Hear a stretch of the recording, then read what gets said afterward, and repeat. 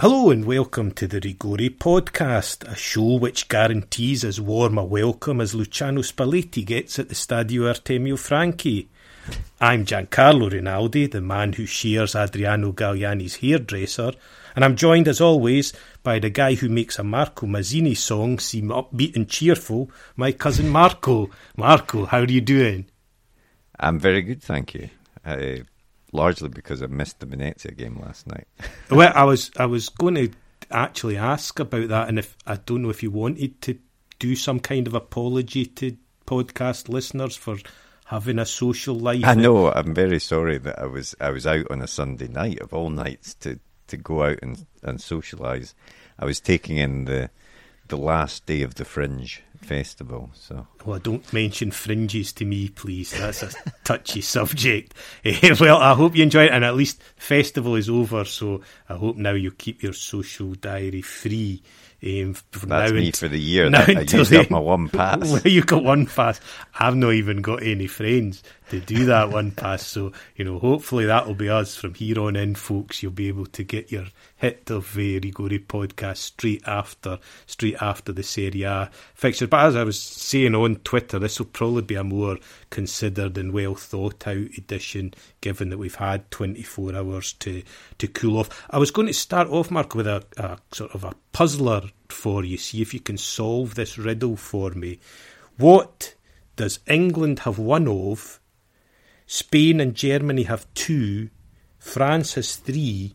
But Italy has 6.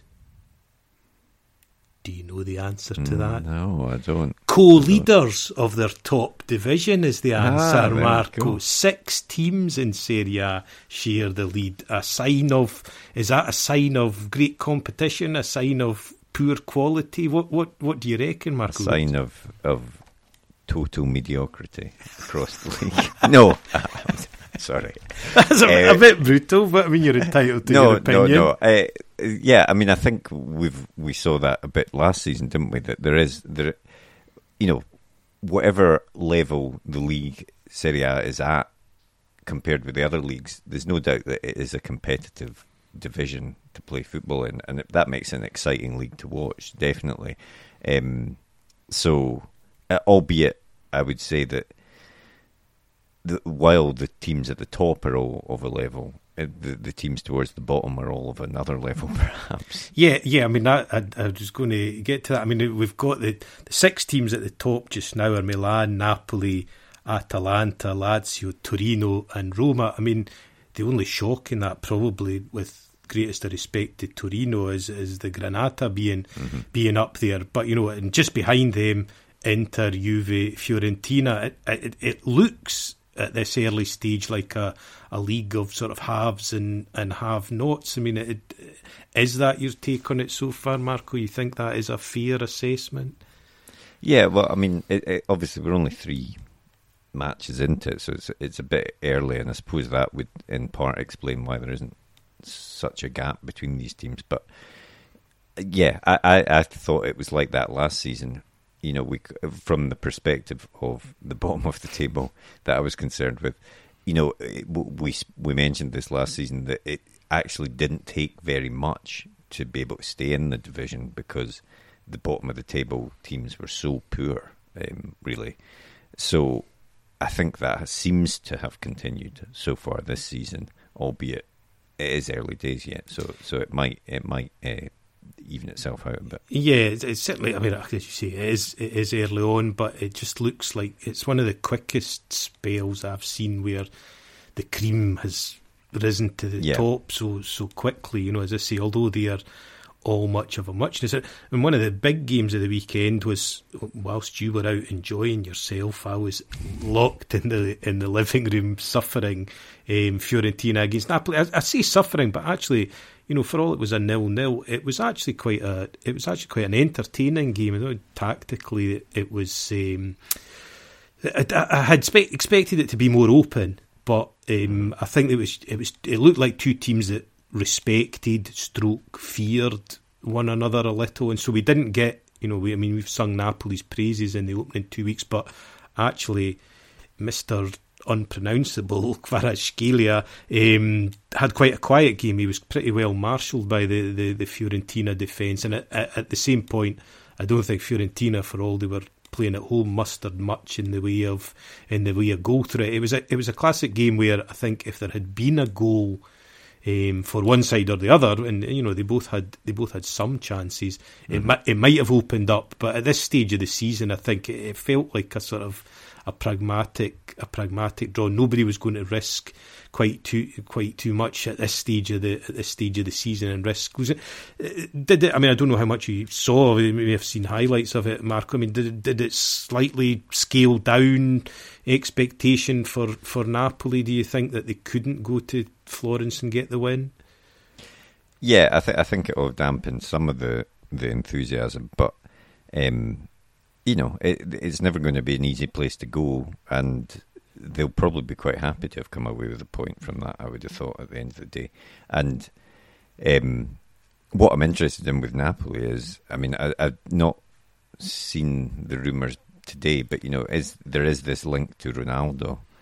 Do you think that would improve or weaken the current Napoli side? I'm firmly in the latter camp. Yeah. I mean, I'd think it could be a destabilising thing. I mean, financially, if the terms are right that I've read, it would probably be a no-brainer in that, Manchester United are going to give them a wad of cash and pay most of his wages, and the guy's still whatever, he's still a great goal scorer. Yeah. In terms of overall play, though, football's still a team game, and Osimhen fits beautifully into that system, whereas I don't know that Cristiano Ronaldo would, but it's probably a problem that managers would enjoy having. It would, as I say, financially it would make a lot of sense. But it's a funny thing that we've come to this point with Cristiano Ronaldo, one of the world's great players, and yet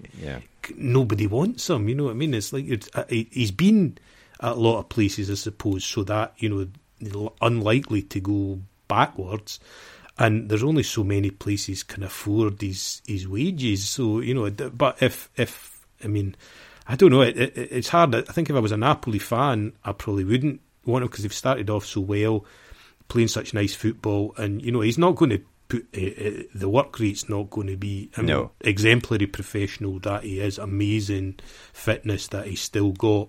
You can see he's a very different style of player to Osimhen, so it would be a pretty radical change in approach required from Napoli. So from that point of view, I think as a fan I would be not keen on it, but equally from a sort of financial, marketing, global presence point of view, all those things that football fans hate, really.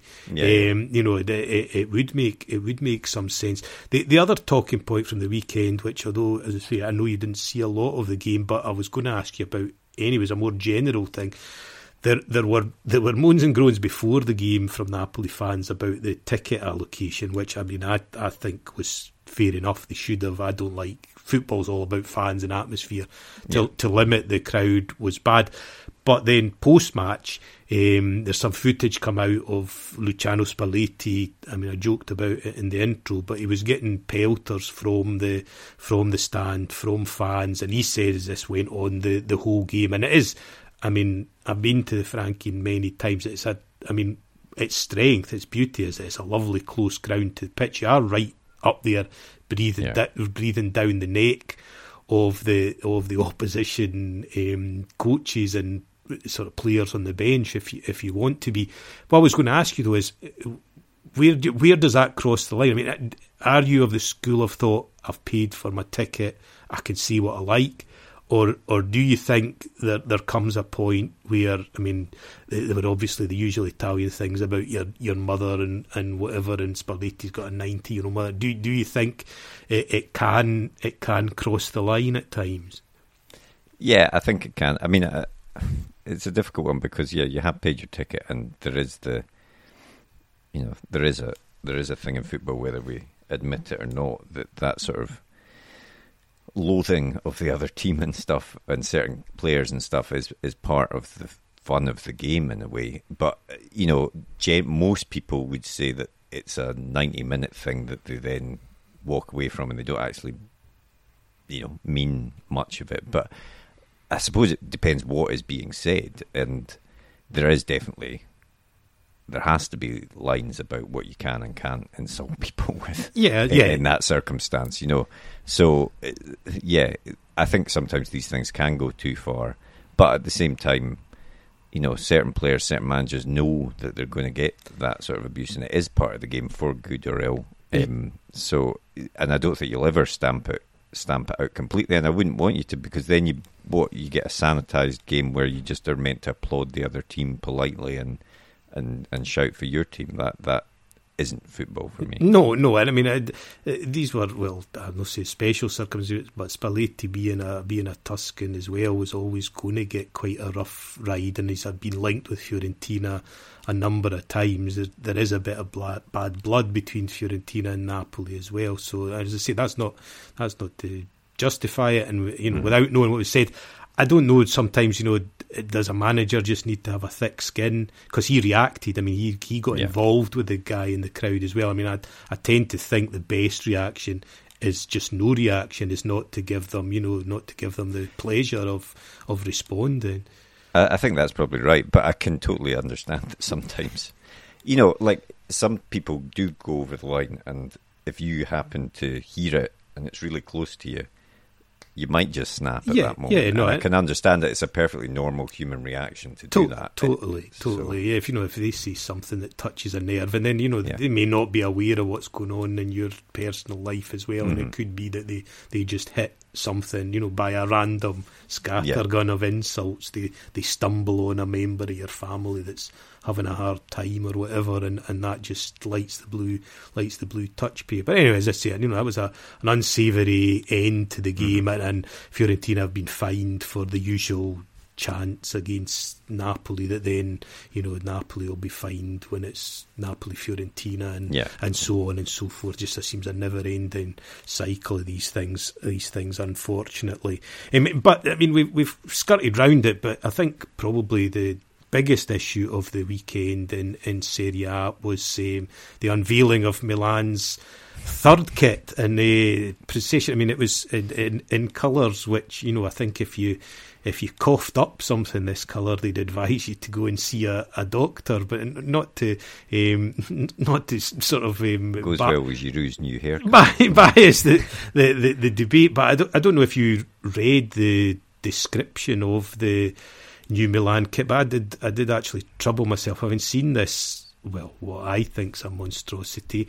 I thought I'd go and find out why, and apparently it's an olive green is the colour they've described it as, and it's a tribute to sort of Milan's role as a fashion centre at the heart of the world. Now, I know that I'm pointing the finger here firmly at Venezia and saying that you, as the sort of the hipster kit capital of the world, are to blame for this monstrosity, Mark. I mean, are you willing to take that on the chin, and what do you think of that Milan kit?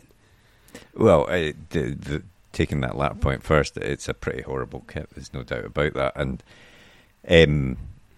I think this is definitely a symptom of me getting older, but I really care less and less about strips, but it really, really irritates me when the strips become so important in this sort of, and it is, as you say, a very hipsterish way that they try and describe them, and Venezia are the worst at launching them in a very, with models. You hardly ever see a footballer wearing them in their ad campaigns and stuff like this, and I just think it's nonsense, utter nonsense, some of the stuff that they come out with. Like Venezia's kit last year, they came out with paragraphs and paragraphs about how it was a tribute to Venezia and stuff, but it didn't actually have the main colours of the club and stuff. So these things become detached. They become more fashion icons, fashion things to wear, haven't they, rather than just a kit to identify your team with. So I don't know. It's the way.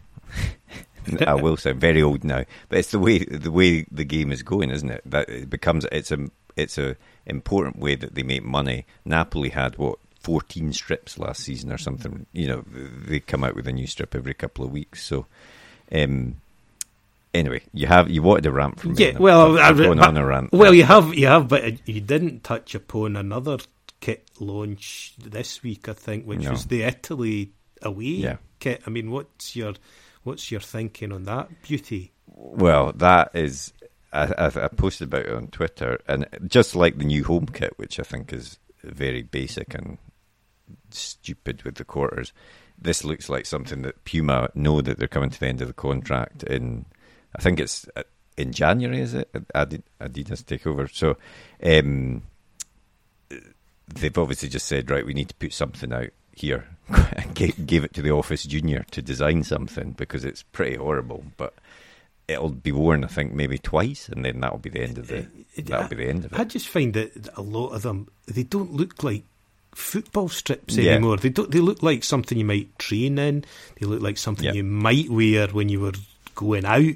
But they don't look like a football strip. And that, well, I mean, I am old, so it's okay for me to sound old. But, it does sound old. But they don't, I'd like at least your first and second strip to look like proper football strips. Whereas you see more and more that it's quite hard to even identify that it is a football strip. And then, after that, if you want to make your third and fourth and fifth and, as you say, 15th kit something that's, marking it. Even the Napoli ones, to be honest, when it was a tribute to Maradona, I didn't mind that. That was whatever. At least it had a reason. Whereas, as you say, the ones that have some sort of spurious claim to be a link to their city or their club or whatever, and it really is. It is pretty painful. I mean, Fiorentina brought one out this week as well.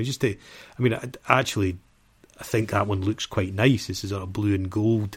But again, you've got the full, the story, the backstory is nearly longer than the club history sometimes to these kits. I honestly believe that it must take them longer to come up with the guff that they spout about the reasoning behind the strip than it does to design the actual strip itself. You're probably true. It's probably a computer that they just press a button and they put in sort of 3 or 4 variables and it spouts it out right enough, and then somebody has to spend another 6 months writing a novel about how great the kit is. Anyway, enough about kits though. On big matters, I mean, the listeners would not be happy if they didn't get a little dose of Serie B, and particularly Venezia. I mean, the big.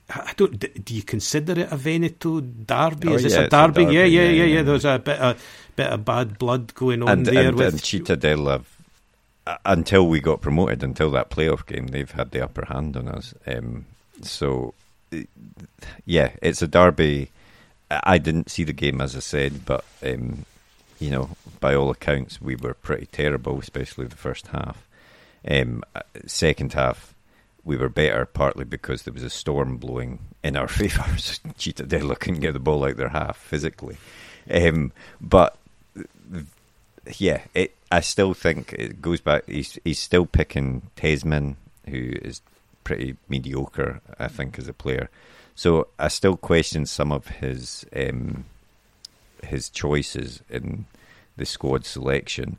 And then again, you look at the bench and you wonder, have we done enough? Have we helped him out enough in terms of buying the right players? But I don't know. I think I said in one of the earlier episodes this season, I'm not that worried about us being relegated, but I would like us to start playing a bit better. Otherwise, that may become a worry in a few weeks. But it's another. I mean, we were seeing Serie A's wide open. I was having a wee look at the league table. Yeah. Serie B historically has always been a wide open league. It's always been a tough old league, and there's nobody really bossing it. I think Ascoli's sitting top at the moment, which I spotted actually an old Fiorentina man scored a hat-trick for them at the weekend, Cedric Gondo, who used to play for Fiorentina. I mean, I was thinking he was a natural for signing for Venezia, the Gondo, for the gondoliers. I mean, surely they need to put a bid together to get him in the team. It seemed like the obvious choice, but it's just shaping up again. Like, I mean, as we speak, we've got Como are playing Brescia, and that's another. Was 0-0 at the moment, and bizarrely Thierry Henry and Dennis Wise are in the stands. I mean, I don't know. I'm going to just ask this last thing, Marco. Is that, do you think, I feel that when like a new money club comes in, if it's not your club, do you wish them ill? Because I do a bit. I mean, I don't know. I think it's maybe, we had the experience here in Dumfries and Galloway with Gretna, and you were either pro Gretna or you were anti Gretna. And being a sort of Queen of the South fan, I hated the new money, and when people say, but you should they're a local team, you should get behind them, and I say, no, look, get stuffed. I'm a Queen of the South fan. I'm not going to become, no matter where they go into Europe, top of the Prem or whatever, I'm not going to be supporting them. And is there a bit that, do you think Como will experience a bit of resentment in Serie B, or are there enough other teams maybe with a bit of money behind them that they'll not get that? Well, I think that's definitely true, isn't it? There's a lot of new ownership and stuff like that. But yeah, I think you're right. I think I feel the same about most of these other clubs as well.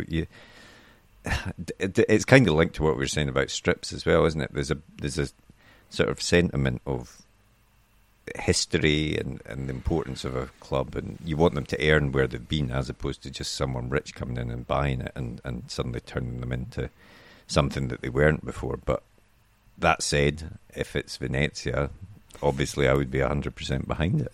Yeah, exactly. And if nothing else, I suppose it gives an attention to Serie B that it might, as we were saying with the Ronaldo thing, definitely, to have Thierry Henry, to a lesser extent Dennis Wise, it says Fabregas as well, to have them all playing at Como is quite something, I suppose. But it hasn't had the desired effect yet, and they're still scudded along in mid-table, and long may it continue. See us miserable, as miserable. So anyway, that probably brings us to a nice and grumpy close for another edition. As I say, apologies for the belated release of this one, but my fault. But you have. Marco has he's given his confession, he's done his penance, and he's promised never to have another night out until next summer. Well, he's not on a Sunday anyway. You can have other nights, but not on a Sunday. You played your joker early, so we'll be back. We're not going to not doing. There's a midweek round of games, but we'll skirt round that. But we'll be back again with another one on Sunday night. And as always, thanks for listening. And if you want to tell your friends, enemies, and anyone you meet about the Rigori podcast, it would be most welcome. Yeah, speak to you at the next episode. Will do, Marco. Bye.